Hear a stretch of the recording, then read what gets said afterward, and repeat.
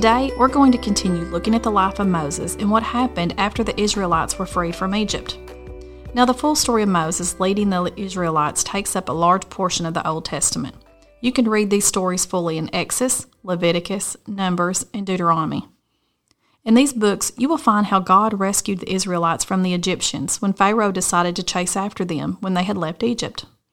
God parted the Red Sea so the Israelites could cross, but when the Egyptians tried, the waters swallowed them up and they drowned.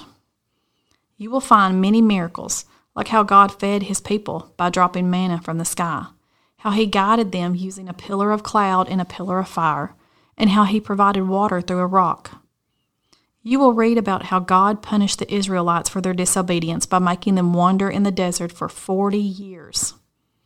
Also in these books, God started giving guidelines for how people should live, and he started establishing the Old Testament law. He gave them the 10 Commandments, and the entire book of Leviticus is guidance on the proper sacrifices and rules for atonement of sin. I urge you as a family to make it a point to read through some of these books of the Bible and learn about the remaining life of Moses. It can sometimes be difficult to read through these books, but there are some things we can learn from them.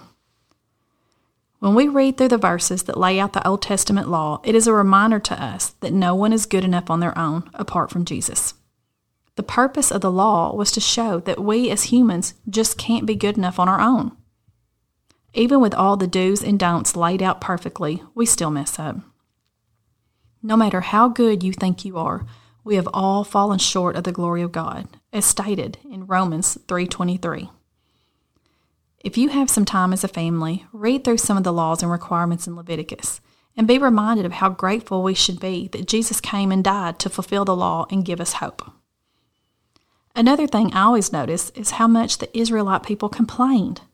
Sometimes I think, man, they saw so many great miracles, and they saw how God rescued them from Egypt firsthand. How can they complain so much?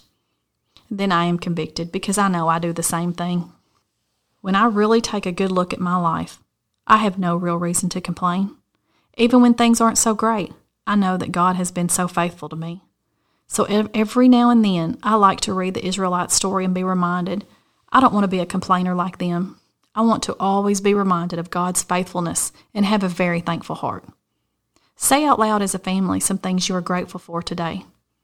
Next time someone in your house is having a complaining attitude, be intentional about sitting down together as a family and reminding one another of all you have to be thankful for. The last 3 days we have summarized the story of Moses, but I really urge you as a family to read through these stories more in depth when you have time. There is so much to learn in the life of Moses, and I think if your family takes the time to walk through these stories together, you will certainly be blessed. Have a great weekend.